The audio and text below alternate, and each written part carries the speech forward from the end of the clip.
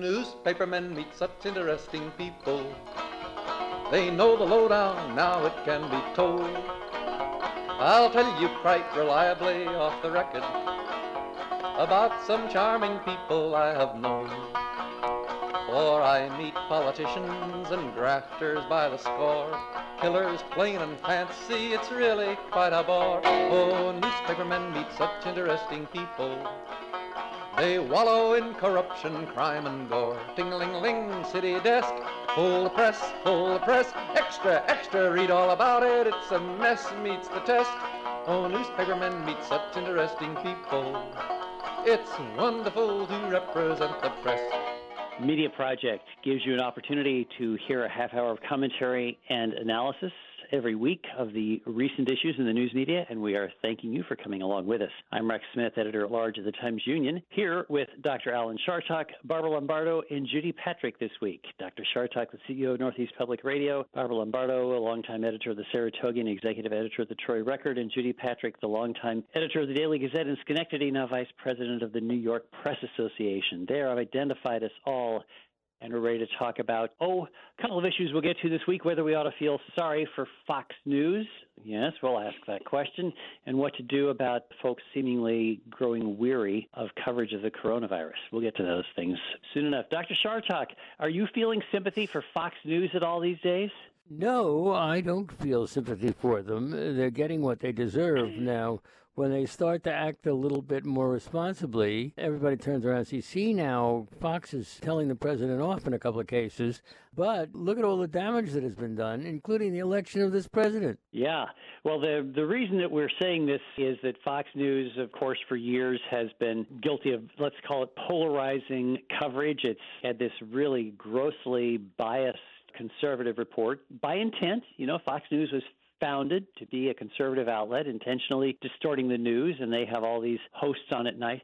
And nowadays, after the election, suddenly there's competition, and the president is pushing, not only have they had Breitbart and so on, but now they've got Newsmax, and they've got OANN, and while these are still tiny by comparison, Fox News is feeling the pressure. Barbara, are you're not feeling sympathy for Fox News either? I wouldn't say sympathy for Fox News. What I'm feeling is concern for this huge portion of the country where people aren't hearing exactly what they want to hear, and that they are willing to turn to even more crazy sources for information or disinformation.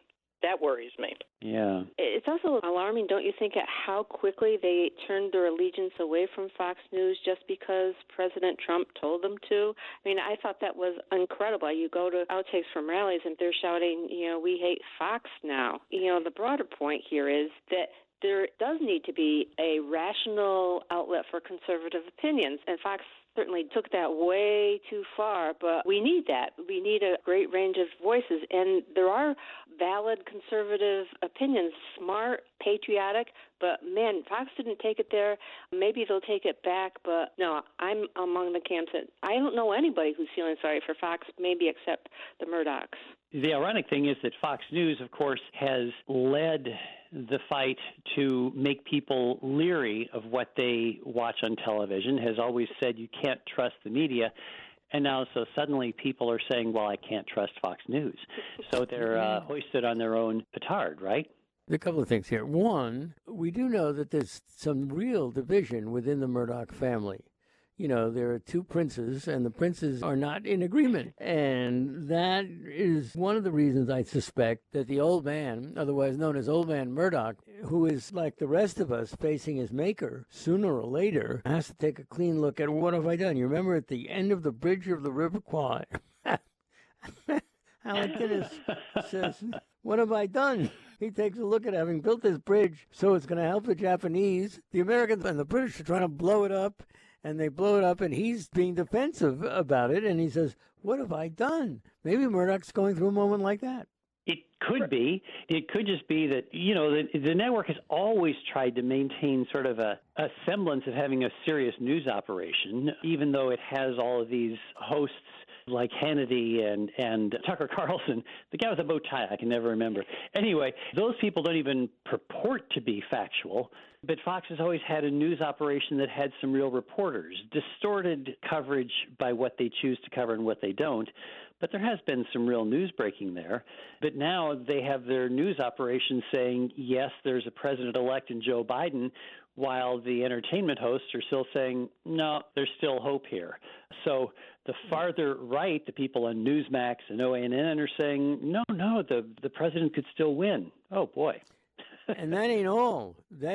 You also got this attempt not only to play the news side a little bit more fairly, but then they go and they get themselves a couple of, quote, liberals, Juan Williams and some of the others, who are supposed to legitimize the operation, but are hopeless in their attempt to do that. But it really had to hurt. There has been a couple of nights so far that CNN has outperformed Fox News in prime time, and Fox News has really reigned supreme for a long, long time in that spot. And you have to imagine that the people at Fox are seriously rethinking what they're doing. Although, to be honest, Tucker Carlson has not changed his tune hardly at all. There's been a famous case, a legal defense by Fox, when Carlson was sued. Basically, they said nobody believes this is really news. Well, the bottom line is a lot of people really do believe what Tucker Carlson says. It's difficult to figure out what to do, because if you cover what the right-wing media is doing, or if you cover what the president is saying, you're covering lies. Daniel Dale on CNN, he's the guy who's in charge of the fact-checking unit at CNN, he says, quote, almost nothing Trump is saying about the election is true. And so you find that a lot of the mainstream media are, in fact, just not covering what used to be considered newsworthy. When the president would say something explosive, there just isn't coverage of it anymore because he will tweet 60 times a day, and you don't read about that now, do you? I think that's appropriate, isn't it? The two things that I would want to emphasize that Judy said, one is that the Trump followers are going to follow whatever quote-unquote news the president is telling them to follow, and that is horrifying. And the other thing to remember is that CNN has been doing better than Fox News, so that there maybe is, on the one hand, I'm scared that the Trump people are not following real news at all. On the other hand, I am trying to be optimistic that they are going to be listening to CNN providing credible news. Maybe I'm naive. Maybe we're moving into an era with the normalization of politics somewhat, let's say, as Joe Biden assumes the presidency. Maybe we will see a bit of a return to reality-based journalism on the part of an audience that has abandoned it for so long. CNN, for its part, is doing a very interesting thing. They're doing constant pops, we call it in the business, proof of performance pop. And they're on all the time saying, we were there, and they're capitalizing, as you suggest, Rex, on the fact that they're doing better and say it's the number one, it's the number one, it's the number one, and they're saying it over and over again.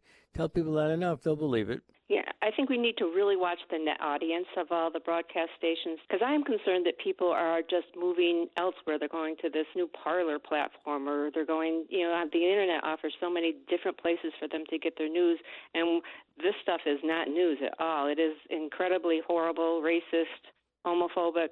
So I want to make sure that, mainstream media or big broadcast stations like networks like Fox and CNN and CBS don't lose their audience to these, these fringe news sources that are incredibly scary. Well, what Judy's referring to there is, do you say parlor or parlay? It's the French word anyway for to speak.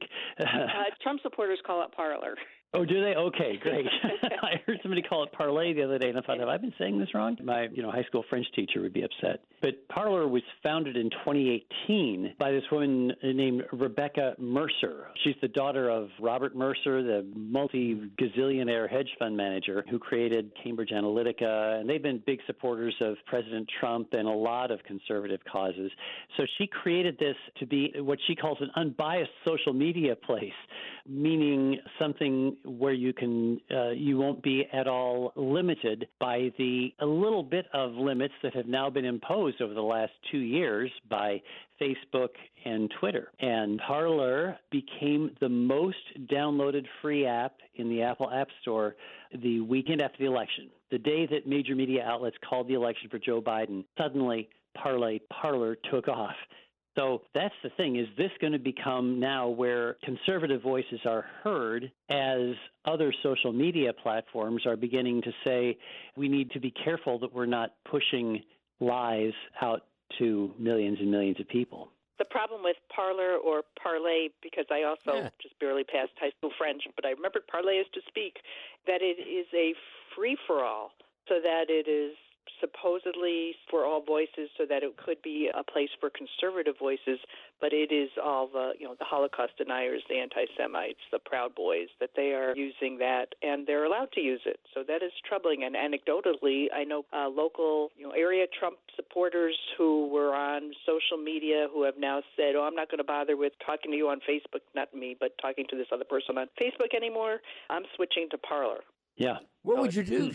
We've still got a First Amendment. Is there any way not to allow them to? Yeah, it's true. We have a First Amendment, and in fact, I kept on repeating that to myself when I was passing by a pro-Trump protest recently where they were screaming at me. I just kept on saying to myself, we have freedom of speech in this country. We have freedom of speech in this country. I think this Parler is a potential disaster. I have the same experience as Barbara because all of my right-wing friends have disappeared from Facebook. At least I used to be able to engage them in conversation and show them that things they were saying were incorrect. Now they're gone, and so there's no hope of even reaching them. But we have freedom of speech in this country. So we need people to step forward and come up with ways of engaging people in a way that they can disseminate the truth, disseminate good civic engagement, disseminate news literacy. I think it's a potential crisis. So where do you think the media can play a role, the mainstream truthful media can play a role in turning this around? Because clearly, all the evidence has shown that trying to point out where people are mistaken on Facebook, whatever, trying to engage one-on-one, even that does not seem to work. I think, though, people do trust their local news source, from their local radio station to their local newspaper to their local TV station, and I think that's a good place to start, to have local neighborhood conversations, because even though we're one great big nation with hundreds of millions of people, I think if you start locally and you just start to kind of build that trust at the local level, build it. It's harder to do in a big city, I understand, but that's one way at least you can start to chip away at the problem. Our problem is that there are so few people who like both sides of the story. So the irony here is that as long as Fox was one side of the story and not both sides, they were more popular. And so now you've got Madame Beerbaum, my French teacher is probably listening. You've got Parler or Parlay, and they are one side of the story, and they're attracting a lot of people. Don't confuse me with that other side. I doubt if your French teacher's listening, Alan. With all due respect. Well, with all due respect, if you don't remember their name, what's the matter with you? Madame. There we go, good old Madame. But the fact is that we all get criticism from even our local community, though.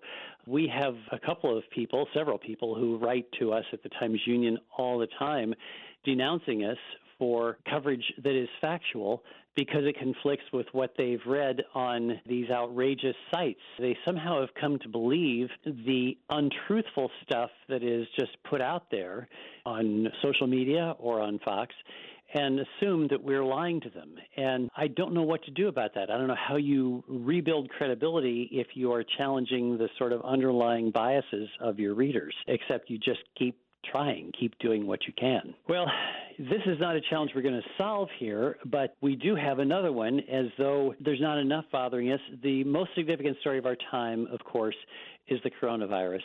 The difficulty we are now confronting is that as the novelty of the virus has worn off with, say, 6 or 7 months since our lives were upended, the news articles about the pandemic are getting less attention. In fact, if you judge by the numbers, interactions on social media, that is likes, comments, and shares, the numbers are lower than they have been at any time since early March, which is pre-quarantine. So the fact is people are stopping giving attention to this virus, even as it's entering the most dangerous phase. What is the answer to that? What are we supposed to do? Just not publish stories about this? I think early on there was a lot of attention because we didn't know about it, and there was a learning curve. And so now a lot of people do know. They've learned about it. They're interested in finding out what's new. But I think those first few months, everybody wanted to know about it. How does it work? Who gets affected? And there was a lot of uncertainty. But, of course, there is some fatigue. But there are there are 1,000 ways to cover this story in a more interesting way. I think we've all gotten a little lazy in terms of just, covering the same things again and again. Journalists are very creative. They got to get the people stories done. That's an interesting idea. Stories about real people going through it. Is that a plan? I would agree that the real-life stories about people that people can relate to are the kind of stories that will attract people's attention. But I think at the same time, even if people are choosing to read less, that we have a responsibility to not publish less. When toll is counted later of how did the media cover this, you don't want to have blank days where we didn't cover things. Maybe there has to be a discussion within some newsrooms and news outlets about every incremental step of certain things, or how much do you play up things that are undecided and are not going to be resolved yet. But I think we do have to publish that news, even if people aren't all looking for it right now. I want to know what it means to me nationally and what things mean to me regionally and locally. I turn to the Times-Union's reports for that very closely to see what does it mean to me, and to the New York Times to see what does it mean to me as a citizen of this country. So don't do less. Just wait it out. Alan? Yeah, thanks for calling on me, Rex. Appreciate that. Yeah, of course I do. I haven't called on anybody. I've just been letting people talk. You're just a shrieking violet, Yeah, right. But I do know this, and that is we are confused as a country. Individuals are. We want what we want. We want to have the old way back, and on some level we know that we can't have it. And this is causing us to look to the media and other people in different ways than we did before. We are quite angry that we can't have Thanksgiving, for example, even though we know full well that the calls for wearing masks and not having Thanksgiving are real. And that, as always, is manifested in what we think about our press coverage. Thank you for your opportunity, Rex. Appreciate it. You have something there. Or as one of my elderly friends used to say, there's something to what you say. No, but listen to this. This notion of longing for something that has passed. I mean, you even see that in Barack Obama. Now, his book is instantly the best-selling memoir ever published. But one of the interesting things about this first volume of his memoir, A Promised Land, is its media critique. And he seems to have nostalgia. One of the things he's talking about is one of the things that we've discussed on this show, which is the notion of a common narrative.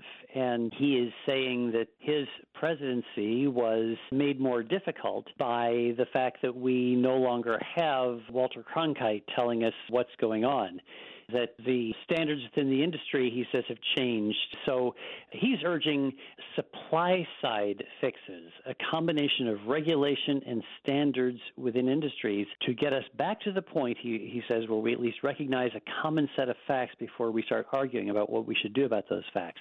I'm not quite sure what kind of regulation we're talking about. Who's going to be the umpire? Right? I mean, somebody's going to have to call balls and strikes here. That was a lie that you just told, or that was the truth. Rex, we were talking before you arrived today about Andrew Cuomo, who lost his temper with the press corps. I interviewed him for another half an hour, but he let them have it, and they got even with him. In the papers this morning, they're using adjectives, contentious and this and that.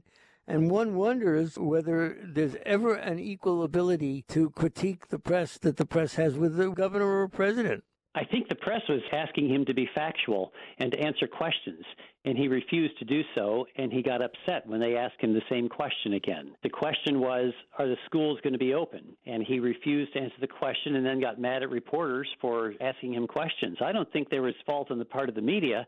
I think there was fault on the part of the governor refusing to answer questions in a press conference. So that's kind of unusual. And there you go again, Rex. You're one of them. So the fact of the matter is you're sticking up for them. And you're one of him? No, I'm not one of him. But I did get an answer to that very question you raised when I interviewed him a little later for half an hour.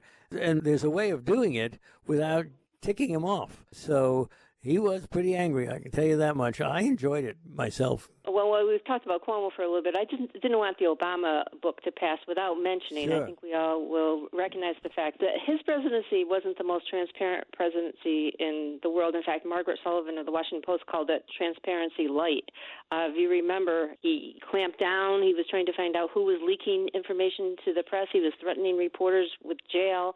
With every new administration, you hope there's going to be increased transparency, and it never happens. And so even though Obama's talking about the importance of the press now, let's not forget that he was not great with the press. He did not give intensive interviews with hard-hitting journalists. He used social media very well.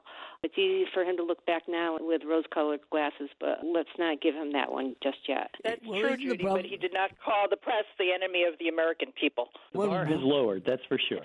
One really has to worry about whether the American people have the respect that most of you think that they're owed, right? In other words, do people like the press? Do they like the people in the press? Do they think when they're watching a press conference and somebody is too tough on a president or a governor, they say, well, I'm on the side of the reporters? Or do they say, well, why is that guy being so obnoxious? That's hardly our role, though. You know, our job is not to be popular. Our job is to tell the truth.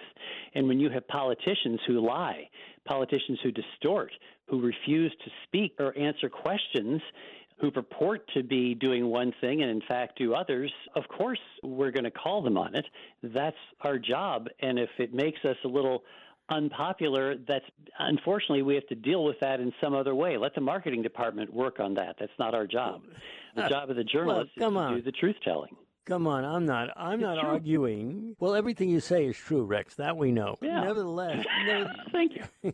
Boys, nevertheless, you know, there is something to be said for the relationship and what people feel, because if people don't think there's credibility on the part of the person asking the question, they are less likely to believe what they're reading or hearing. I don't know. Our job used to be invisible, that people didn't know who these reporters were. If you remember back in that day, I think the availability to see a press conference in action or on social media has increased the presence of reporters. We encourage them to establish a personality like we never did before. Although, if you go way back in time, you remember Sam Donaldson always used to get in trouble for being too assertive with the presidents he covered. When I watch a press conference where there's too much give and take with the reporters, I want that to stop. I just want the basic information that I was looking for, and I don't want to hear the drama between the politician and the reporter or the news crew. That sounds reasonable. Are in a tough position. They have to be really careful to tread carefully on the line between being assertive and being acerbic. We're saying, hey, you're not telling me the truth. You're not telling me the full answer. But that politician's answer is their answer, and you could try to get more out of it, but that is the answer. It might be an unsatisfactory answer, and that's what you have to report. Did I just hear 2 votes on my side? I doubt it. I don't speak for part of your side. I doubt it, she says. I don't know. I want to recount. If you won, it must have been rigged. No, I think, Alan, you have something there, but I don't think that the example of Andrew Cuomo is the best that you could cite, because he flipped out at his press conference at a very thoughtful and kind reporter, Jimmy Vilkund of the Wall Street Journal. And we don't have to agree on that, do we? For no good reason. We don't have to agree on that, do you? I mean, you characterize Vilkund one way. Somebody else may characterize him a different way. So you don't get to open your mouth and have the truth come out of it. You know, this is your view. I feel like sometimes reporters are asking to get their little tidbit of a quote or their soundbite and trying to corner the politician into saying a little something that's going to become a headline or a soundbite, and that bothers the heck out of me. I think there's something to that. I think you're exactly right, that there are times, this used to bother me in press conferences at the Capitol, where I'd be listening to the governor's response to a question, and the guy next to me would be getting his question ready, formulating something that he knew would just snag the guy. and I actually wanted to know what the politician was saying. And I do think there's an increasing amount of showmanship now in the media. I just don't think that we were witness to that in the case of Andrew Cuomo being contentious, unnecessarily so. But, you know, we tend to be unforgiving of politicians and historical figures as well. And we perhaps ought to recognize if they would have a little humility and admit, gosh, I'm sorry, I was a little bit grouchy there, or I lost my temper, or I didn't tell you the truth at that point. Maybe we would all be better served if there was just a little accuracy instead of the constant puffing up of themselves that politicians see and the failure to acknowledge that they might actually make mistakes. Or vice versa. Yes. I agree with you, Alan. Thank you. Me too. No, do not. Take it back. Well, in any case, we live in a warped information climate, and this is what Barack Obama is saying, and I think it's what is clear from the discussion we've had about the emergence of the new right-wing media. It is a proliferation and splintering of the media in the Internet age that has really helped to entrench partisanship, and we are all reacting to that and unfortunately having to live in that realm. So we're out of time for this week's Media Project. Yeah, it's so sad. Can we rename the show from the Media Project to the 3 Against 1 show? Nonsense. You scored some points today. We were nice to you. That's Alan Chartock, the CEO of Northeast Public Radio, here with Judy Patrick and Barbara Lombardo, and I'm Rex Smith. We are grateful to our producer, David Castina, for putting up with us all these years, and to you for allowing us to join you this week on the Media Project. Newspapermen meet such interesting people. It must have startled poor old Sadie's uncle. Ting-a-ling-a-ling, city desk. Hold the press, extra, extra, read all about it. It's a mess, meets the test. Oh, newspapermen meet such interesting people. Like the richest girl who could not bake a cake. Ting-a-ling, ting-a-ling, ling-a-ling-a-ling. Now, newspapermen are such interesting people. They used to work like hell just for... The Media Project is a production of WAMC Northeast Public Radio. Alan Chartock is CEO of WAMC, Professor Emeritus at the State University of New York, commentator, columnist, and author. Rex Smith is Editor-at-Large of the Times-Union. Judy Patrick is the Vice President for Editorial Development for the New York Press Association. And Barbara Lombardo is a journalism professor at the University at Albany and former executive editor of the Saratogian and the Troy Record. You can listen to or podcast The Media Project anytime at WAMC.org or just download the WAMC app for your iPhone or Android at the Play Store today. Thanks for listening. Now, publishers are such interesting people. Their policy's an acrobatic thing. They claim to represent the common people. It's funny, Wall Street never has complained.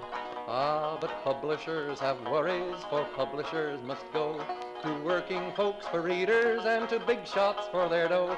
Now publishers are such interesting people. It could be prostitution, I don't know. Ting-a-ling-a-ling, circulation, ting-a-ling-a-ling, advertising, get those readers, get that payoff. What a headache, what a mess. Oh, publishers are such interesting people. Let's give 3 cheers for freedom of the press.